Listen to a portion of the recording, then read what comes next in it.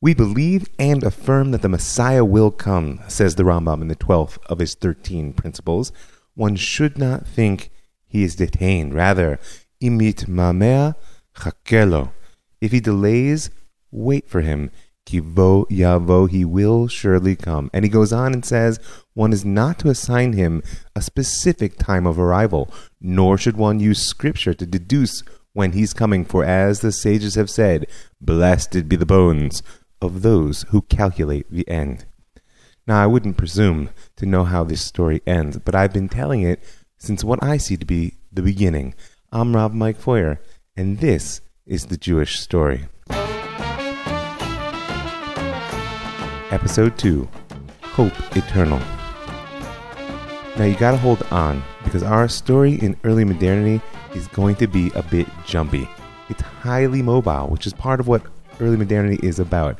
I'm gonna have to ask you to just roll with it, because we're entering into an age of parallel processes of Jewish life that's going to thrive in many very different contexts.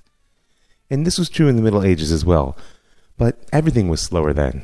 The pace of change and the degree of what I call cultural interpenetration between Am Yisrael and the host cultures that they find wherever they go is going to make the parallel processes diverge in a way which the Middle Ages couldn't imagine. And in particular, at this early phase of the second half of our story, we're going to have to follow the exiles from Spain as they scatter across the globe. And wherever they land, the Ottoman Empire, Northern Europe, Italy, the New World, they're going to bring their story with them. They'll bring the story and the crucial question of how they tell it and what it means for their identity going forward. Of course, no identity exists in a vacuum. Inevitably, the places that the exiles find refuge will also become the context that helps them to shape their understanding of what it is that has just happened and where they want to go. And at this stage, this is perhaps nowhere more true than in Italy. Because in Europe in general, culture is shifting. We are sitting on the verge of two cultural revolutions that are going to make up much of the driving force for the early modern age. I'm talking about the Renaissance and the Reformation. Now, we're going to leave the Reformation for coming episodes, but the Renaissance has particularly strong roots in Italy, and believe it or not, it will involve the Jews. So, how does our story get to Italy? Now, remember, in all fairness, there's been a strong Jewish community in Rome and elsewhere in the Italian peninsula since even before the destruction of the Second Temple. But we're following the exiles in the linear part of this narrative. So I hope you recall Dan Yitzchak Abarbanel, right? Rav Yitzchak Abarbanel, rabbi, biblical commentator, and finance minister to kings of Spain and Portugal in particular. And in our story, we last saw him pleading with Ferdinand and Isabella in the last-ditch attempt to prevent the expulsion, which, of course, failed. And he and his family sought refuge in the Italian city-states, where he soon found a role in service to the king of Naples as, you guessed it, his financial advisor. So the Abarbanel is known really as the last great biblical commentator of the Middle Ages, and he's also known as the carrier of the torch of messianic hope out of the medieval into the early modern age.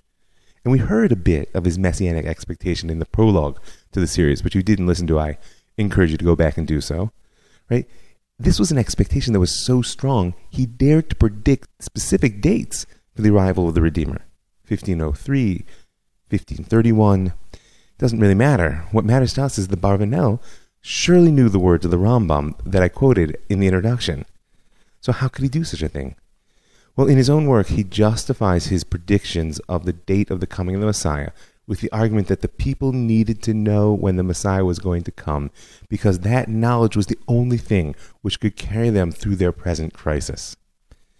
Now, on some level, it's easy to understand how a crisis like the expulsion from Spain would not only evoke but would require the expectation of imminent redemption. Part of it is just the need for comfort in the face of such devastation. But there's another critical element, and I think it's more important for the long-term understanding of how Jewish consciousness is evolving at this point. It's the need, whether you want to call it psychological or theological, to incorporate this disaster and any disaster into a consistent narrative that can maintain a healthy, empowered identity in the present world that can help us understand ourselves and God and the world in a coherent fashion.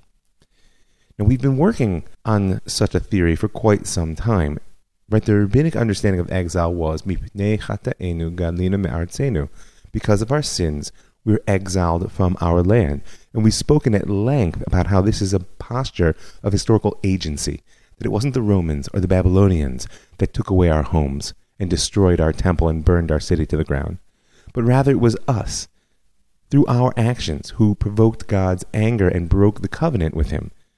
Now, that doesn't mean that we're going to beat our chests and weep in guilt. It means that if it was our actions that caused us to be driven from our lands, then it will be our actions that will bring us home. However, this approach is really based on the ability to understand cause and effect in an intellectual sense, and an emotional sense to accept the fact that whatever it is that we or our ancestors have done merits the degree of punishment that we're suffering. And both those things are starting to wear thin. The scale of the breakdown in Spain is on the level of the temple's destruction in the mind of the exiles, and it's not simple to understand or own responsibility for that. We'll see in a coming episode how there's a flowering of Jewish historiography, of an attempt to use the tools of history to understand cause and effect in order to explain the exile, which is part of the response to its disaster. We'll speak about that later with 3 historians. But today I want to focus on the inability to simply own the responsibility. What sins were they that merited the destruction of Spain? But, however, the idea that disaster is the birth pangs of Messiah, that what precedes the coming of a new age, takes that disaster out of the realm of the human historical religious agency and places it in the hands of God. In other words, it's a call not to understand and through this understanding to take action, but rather a call to believe in the face of the incomprehensible that the very catastrophe you are facing is itself a sign that it's time to hold tight and ride the messianic wave on home. We're going to have to speak about the limitations of this outlook when we come to the Holocaust and the rise of the State of Israel. But for now, while the elder Abravanel represents the messianic response to the expulsion, and he is only one in the line of many ahead, his son actually took a very different tack. Rav Yehuda Leon Abravanel was truly his father's son. He was at his side when they served the King of Portugal in the 1480s.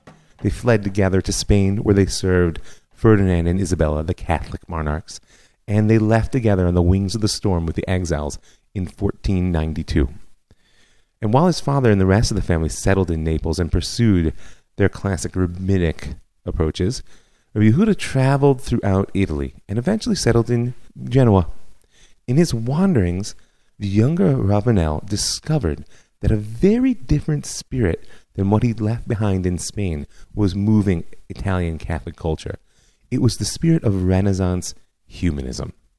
Now, to give a full address to the Renaissance is beyond the scope of our story, but the humanist part of it is of particular interest to us. And what it was is that basically the intellectual life of Italy and of Europe as a whole was getting tired of the Middle Ages. So I know it's not hard to believe, but in particular, medieval scholasticism, this spiritual, intellectual, religious approach that had given birth not only to the mental acumen of the Catholic Church, but also to the university system and the educational curricula within which all of the cultural and financial elite were raised. That scholasticism had dominated since the 12th century, and it was increasingly seen as narrow and overly focused on irrelevancies.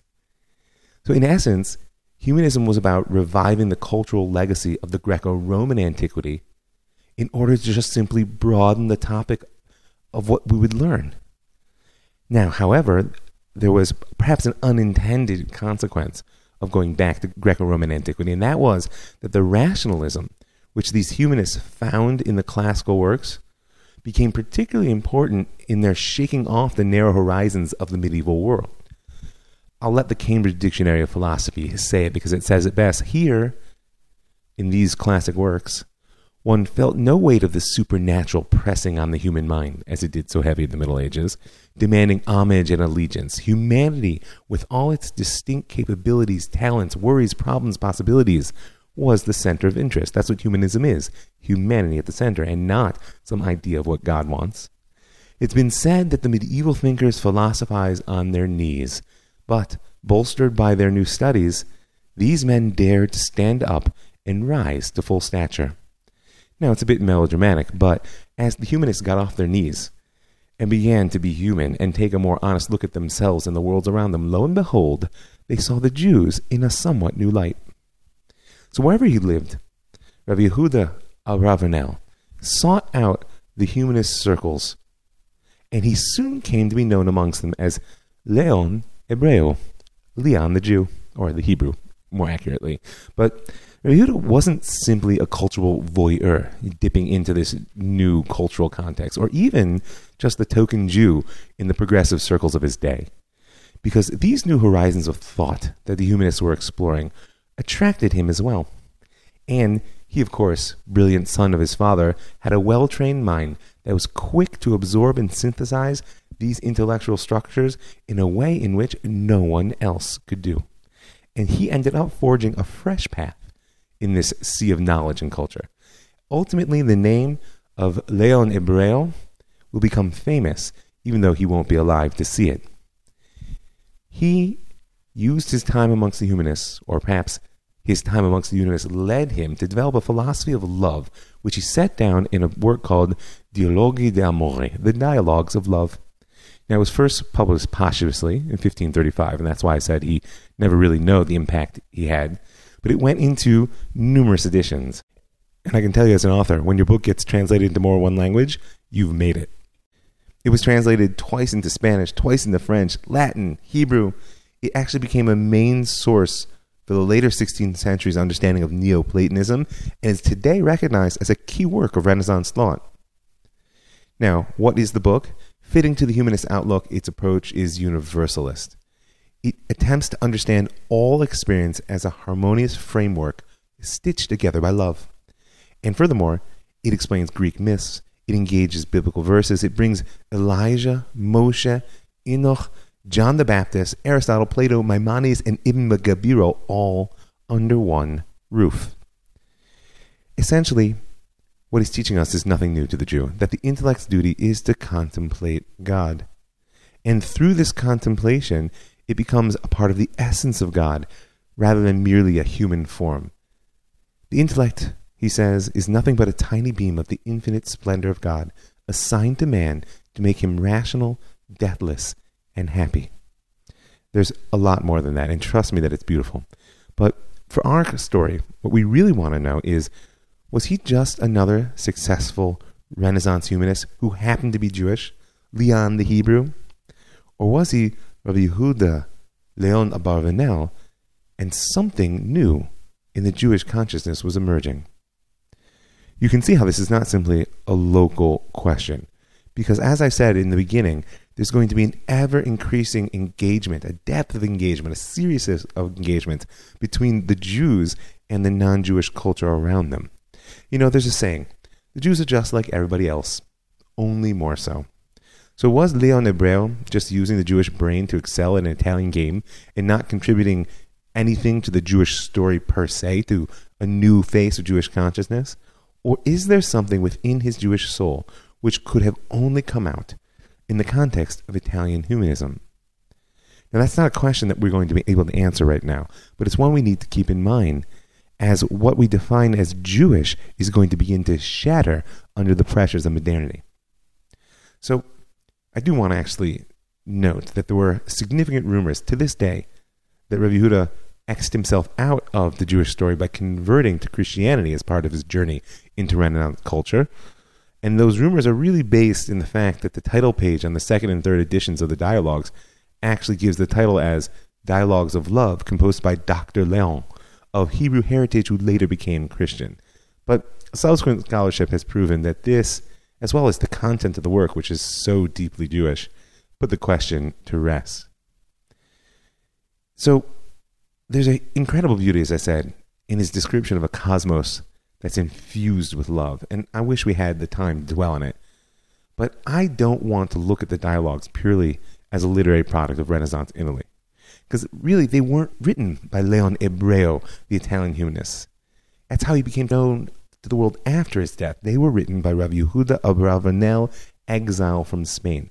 An exile from Spain who had suffered tremendously and seen horrible acts. How could it be that he, of all people, would make an argument that the governing force in the world was love? So, in one passage, in the second dialogue, there's a significant deviation where he recognizes that any theory of love cannot totally encompass human behavior. And I think it's quite revealing. Men, says Rav Yehuda, naturally love one another, as do beasts of the same species. But this love is not in men as sure and steadfast as it is in animals. For the fiercest and most savage beasts do not turn their savagery against others of their own kind. But men suffer more evils and deaths at the hands of their fellows than through all other animals. So, this recognition of the evils of man placed in the midst of a treatise on love, I think could be our clue to how Rav Yehuda of Ravanel is present in the dialogues and not just Leon Ebreo. Because we can actually see this work as a particularly different response to the catastrophe of the expulsion. We know many, including his father, Rav Yitzchak, found their solution in Messianism and mysticism, and we're going to follow their footsteps for many episodes to come. But the danger in the Messianic response to crisis is in its very urgency, meaning it must happen now. The elder of Ravanel predicted the arrival of the Messiah in 1503, but he didn't come. And we will speak at some length about the consequences of failed Messianic hope as we go forward. But for now, just know the different path which the Son took from the Father. He attempted to deal with his reality by reaching into the Neoplatonic idealism. This is the notion that the world operates on two levels. The world that we live in is a world of illusions, shadows. The real world, the world of being, is not here. And his philosophy of love allows him to transcend the mundane details of human existence and to look and embrace the wholeness of the cosmos. And in the light of the big picture, the ugliness of human social realities can fade off into the corner where they belong. Now, this could seem like avoidance. After all, Ravanel surely knew that the world was an ugly place. But he chose to free himself from the pain of his particular experience and to live in an idealistic, love-infused world. And that choice is an important choice that we should all be able to relate to. Don't we teach our children that lying is never the best option? That the wicked don't prosper? That cheaters never prosper? Is that really true? How many things do we teach them, not because the statistics and the details of life would prove them out, but because by insisting they're true, that is a choice of what world we want to live in? Because sometimes the highest truth is found in the world that we choose to see. So as I said, Rav Yehuda of Ravanel ran in the highest circles of the Italian humanists and was famous for his dialogues. But in those circles, he also made some very important friends. Giovanni Pico della Mirandola was an Italian nobleman and Renaissance thinker, and not just any old thinker. In 1486, at age 23, don't feel bad about yourself, he proposed to defend his 900 theses on religion, philosophy, natural philosophy, and magic against all comers. And in order to be ready for this event, he wrote what's called the Oration on the Dignity of Man, a work that has been called the Manifesto of the Renaissance. He was patronized by the great Italian statesman and supporter of the Renaissance, Lorenzo de' Medici. And by the way, it's highly unlikely that Pico would have survived the Inquisition that was always on his heels without such powerful protection. Later in life, he became known throughout Italy and indeed throughout Europe as an important religious thinker, as a scholar, philosopher, and ultimately, for our story, as the father of Christian Kabbalah. Did you know such a thing existed? So as a humanist, Pico was exposed to lots of ideas, particularly about magic and astrology, which even though in our day, magic, astrology, alchemy seemed to be the opposite of science, in his, they were the mainstream subjects in what was known as natural philosophy. And if you want to see the magical side of Judaism's ancient wisdom, where better to look than in the Kabbalah? Now, we can't do a full breakdown of the history of the Kabbalah, and I encourage you to go back and listen to some of the ending episodes of last series, but it's just important to remember that the word Kabbalah and the particular formation in texts like the Zohar and the Bahir and Sefer Yetzirah passed through the hands of medieval Spain, and therefore they were carried in a particularly powerful form by the exiles out through the entire world. And it appears that Pico originally became involved with the Kabbalah in order to try and prove the truth of Christianity. Not as surprising, just as the Christian church has been trying to do out of rabbinic texts throughout the late Middle Ages. But as he gathered a circle of Jewish and Christian associates around him in Florence with the de Medicis, he actually became increasingly interested in the idea of Prisca Theologia, or an ancient theology. Right? He received this idea from his mentor, Marsilio Ficino, an idea that there was a common core of universal truth that could be located across all historical periods amongst every disparate culture and religious faith, and furthermore, that this could be done by triangulating through the most esoteric texts of all of those systems. However, Pico went beyond his mentor because his encounter with Kabbalah convinced him that it held a critical place in this entire theological system. It was the source of higher knowledge and magical power, and it was the tool for decoding all of the arcane texts he was engaged with. It laid bare the secrets of Judaism and ultimately would help him reconcile all the religions and cultures in order that their essential differences could be eradicated and the truth could emerge. Sounds exciting, huh? And there were Jews like Elia del Medigo and Yochanan Alemano who actually translated the most esoteric texts for him and ultimately even taught him Hebrew. Mirandola's impact on Christianity was through this syncretic approach, this idea of combining elements of many religions, because by seeking truth in all places, he ended up fashioning a model for a much more open and tolerant version of Christianity. He was the beginning of a movement within Christian humanist circles, which ultimately would recognize the centrality of the Hebrew culture in Western civilization as a whole and in understanding their own Christian culture. These men are going to be known as the Christian Hebraeus, and we'll discuss their impact on both Christianity and the Jews in the coming few episodes. But for now, I just want to put a finger on this idea of the Christian Kabbalah that Pico della Mirandola really brought first into the world. So, mysticism, Kabbalah, in the current form, is a powerful and difficult force in religious development. Gershom Scholem, the great scholar of the history of Jewish mysticism, points out that there's a dynamic tension within the mystic. On one hand, the mystic is a conservative, small c. Right? Every law and every custom have the sanction of time, but also the sanction of an existential significance that you can give to every action which can mediate between the divine and the created world, and therefore we don't change anything. On the other hand, the mystic is not satisfied with revelation as an event of the past, because the words of revelation in the text that he's looking at are in his mind and soul filled with infinite meanings, which are always accessible to the attentive ear of the mystic. And therefore, the divine message itself lacks stability, because there are constantly shifting meanings which can emerge in the mind of the mystic. So Gershom Scholem points out that the mystic, on one hand, holds fast to a sacred text, which he sees as immutable, but at the very same time, subjects it to the most radical reinterpretations that could even go so far as to undermine the very permanence which it aspires to preserve. This dynamic of reinforcement and subversion is actually what allows mysticism to stir the pot of religion in a healthy way and introduce new life and ferment while claiming the authenticity of past tradition.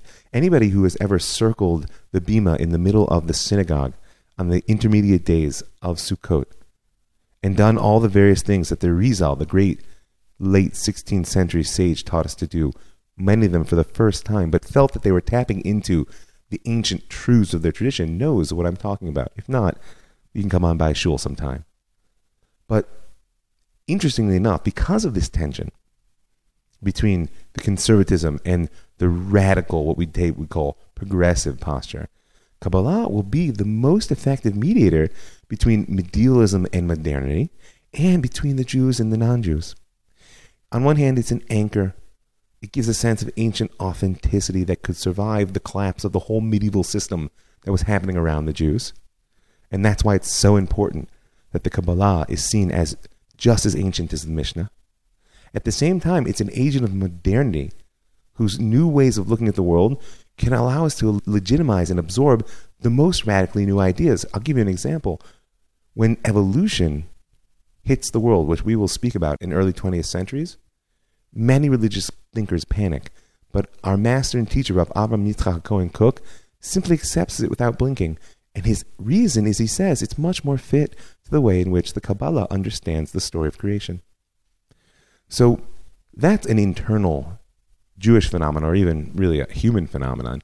But in particular, the Christian Hebraeus, as understood by Merendala on downward, saw the Kabbalah as playing a role which had belonged formerly to philosophy in the Middle Ages. It was a cultural bridge between the Jews and the non-Jews. In medieval Spain, revealed religion divided people, whereas Aristotle united them. And in order to be united, people had to abandon their allegiance to their time-honored traditions.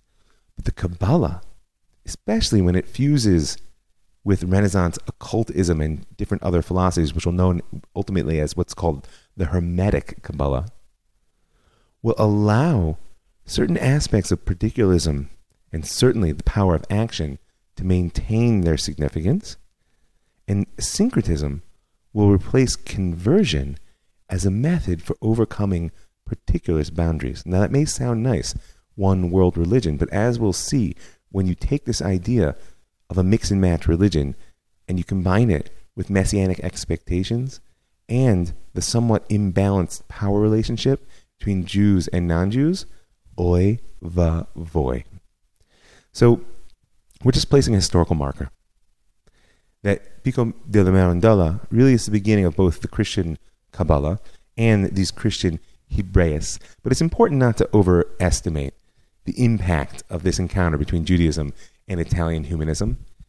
Because as I said, Pico de la Mirandola's syncretism was much more about finding the universal roots of Christian tradition than finding a way to tolerate the Jews. And as we'll see as time rolls forward and the Reformation and the Counter-Reformation come online, that by the middle of the 16th century they'll be burning the Talmud in the streets again, and the Jews will be in the ghettos. Trust me, that the ugliest forms of Jew hatred are alive and well in humanist Italy. There's a lot more to say about this, but let's end with a story that I think brings it all together. Until now, we've been looking at the expulsion from Spain, both its geographic dispersion that created a new mobility for Am Yisrael, and its terrible suffering, which makes a demand for explanation. These two things together, they're drivers for the adaptive strategy, particularly messianism. But there is actually another important driver to this story. Now, a bit of the backstory. Those of you who know the Bible will know that the 10 tribes out of the 12 of Israel were exiled first from their land. I'm talking about the First Temple times, when the northern kingdom of Israel was overrun by the Assyrian Empire in the 8th century before the Common Era. And the Assyrian policy of forcible transfer of local populace meant that these Israelite tribes were scattered far away across the river Sambatian, according to tradition. And to this day, there are historians, geneticists, rabbis, and adventurers who claim to be seeking, or even to have found, these Jews, these Israelites, in the strangest of places. And why are they looking so hard? The answer is that already in the books of the prophets, we find that the ultimate redemption of Israel and the whole world, let it be soon, let it be now, is bound up with the return of the tribes to their ancient inheritance, all 12 tribes. Therefore, these 10 lost tribes must reappear in history before redemption can come. So, in our story, while the Jews of the Iberian Peninsula, or those that have been scattered, are working through the trauma of expulsion and forced conversion, the rest of Iberia is focused on a much happier event, and that's the dawn of the age of the Great Exploration. In 1492, Columbus may have sailed the ocean blue, but for our story, the achievements of the Portuguese explorer Bartholomew Dias, who rounds the tip of Africa in 1488, and Vasco da Gama, who establishes the first European conquests on the Indian subcontinent only 10 years later, are far more important. And partially that's because the great age of exploration will really begin to transform the world in the minds of the Europeans from a local existence bounded by the unknown. Remember, maps in their days were a circle around the edges which said, "There be dragons." They're going to transform the world slowly but surely into a globe that will be stitched together by these adventurers as they map the unknown. And the expanding boundaries of space that these explorers map are going to contribute to the lifting of the horizons of thought that will bring, after the age of exploration, the scientific revolution and ultimately the Enlightenment. But for now, you should know that these Portuguese adventurers, sent out by King John II, brought back more than golden spices. They also brought back fantastic reports of Jewish kingdoms in what today we know to be Cochin, India, and the mountains of what they called Kush, modern-day Ethiopia. Powerful, independent kingdoms, which of course they assumed to be the descendants of the 10 lost tribes.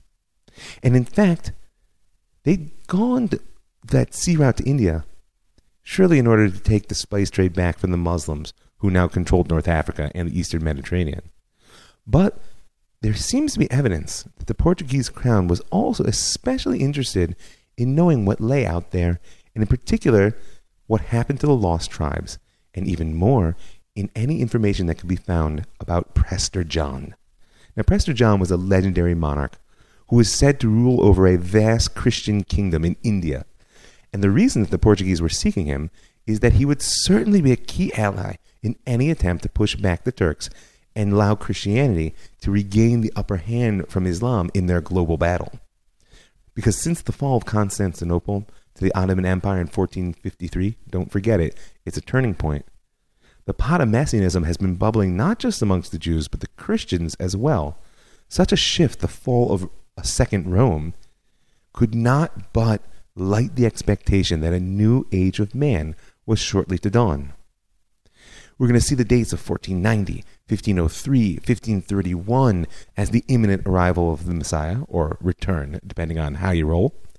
They were declared by the Jews, Rabbi Yitzchak Abarbanel, always mentioned, Rav Avram Zacuto, who was the astronomer to the king of Portugal before he was expelled in 1497, and by Rav Yochanan Alamano. Lesser known, but quite important for our story, because Yochanan Alamano was an Italian rabbi of the late 15th, early 16th century. He became known in his day as a philosopher, alchemist, and magician, as well as a teacher of the Hebrew language. If you recall, I said he taught them to many Italian humanists, including Pico della Mirandola, and I'm sure they had a lot of talk about magic as well.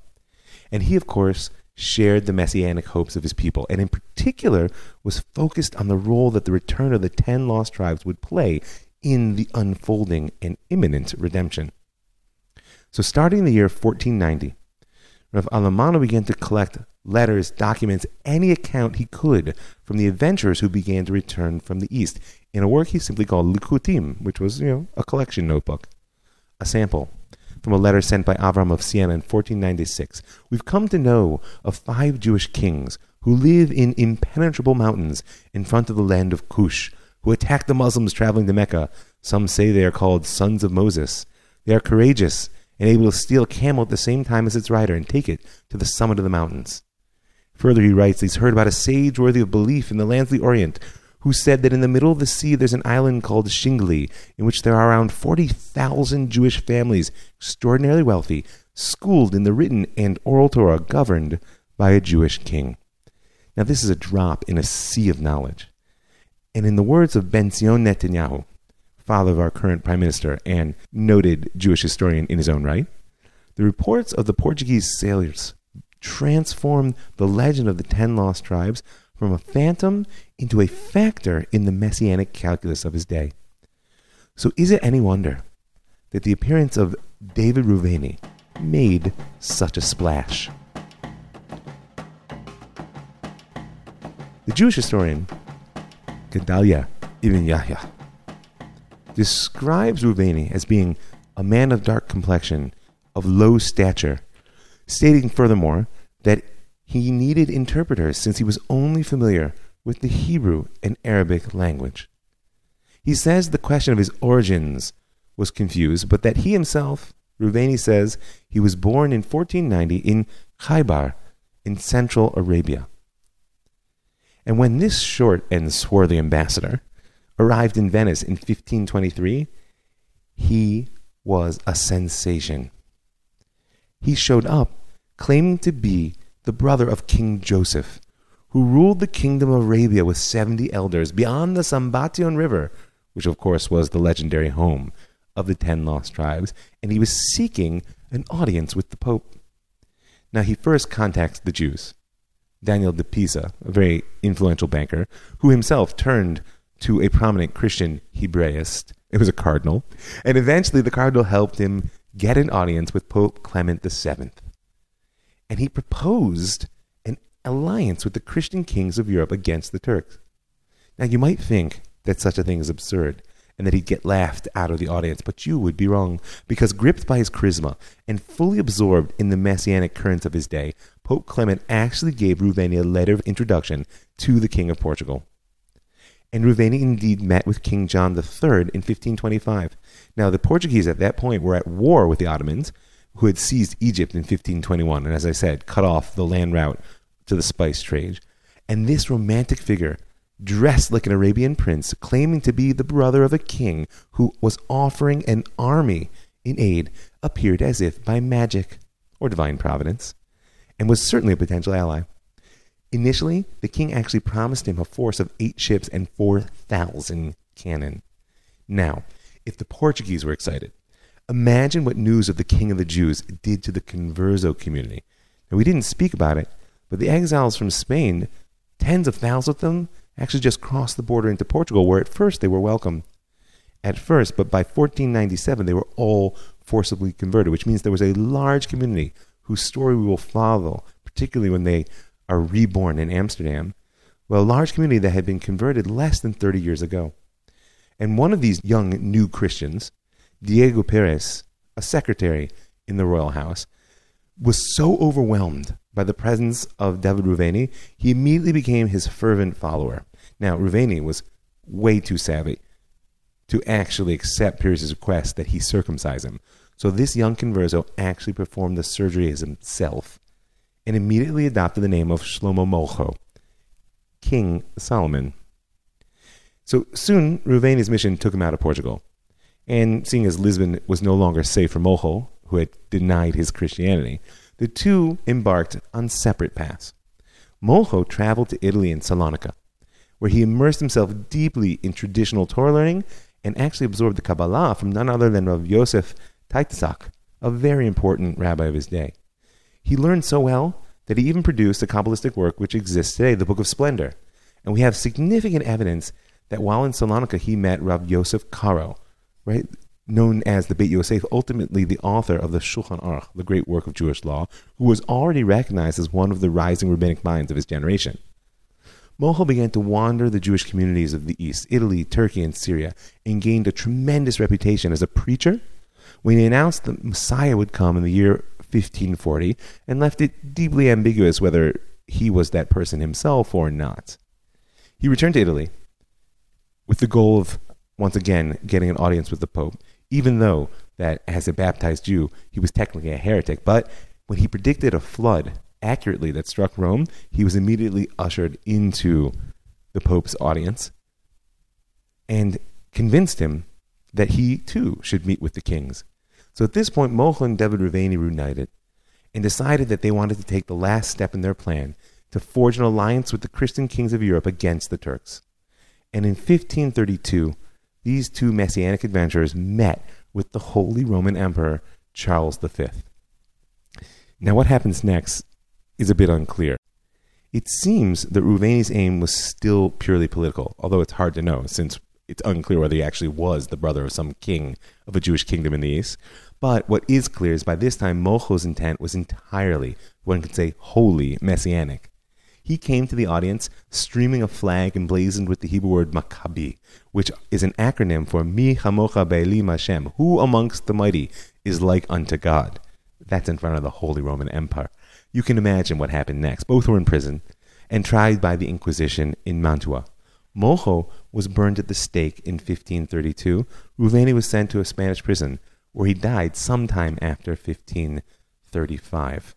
But to this very day, many people see Shlomo Mojo as a sainted personality. And as we will well see, Messiahs come and Messiahs go, but hope springs eternal. I just want to thank a few people. I want to thank the people who give their hard-earned money to help make this show happen, to make it free and widely distributed. I would love it if you want to join them. You can send me an email at robmikefoyer@gmail.com and I can send you the details. You can go to my Facebook page at robmikefoyer and you'll see them there, or you can go to Patreon, www.patreon, and you can find my M Foyer page and hit that donate button. I'd also like to thank the Land of Israel Network for providing me with a platform where I can reach so many wonderful people. I want to thank the Pardes Institute, pardes.org.il, for giving me the chance to touch the hearts and minds of so many wonderful Jews. I want to thank Sulam Yaakov, because it's my home. And I want to thank you for listening. I'm Rav Mike Foyer, and this is The Jewish Story.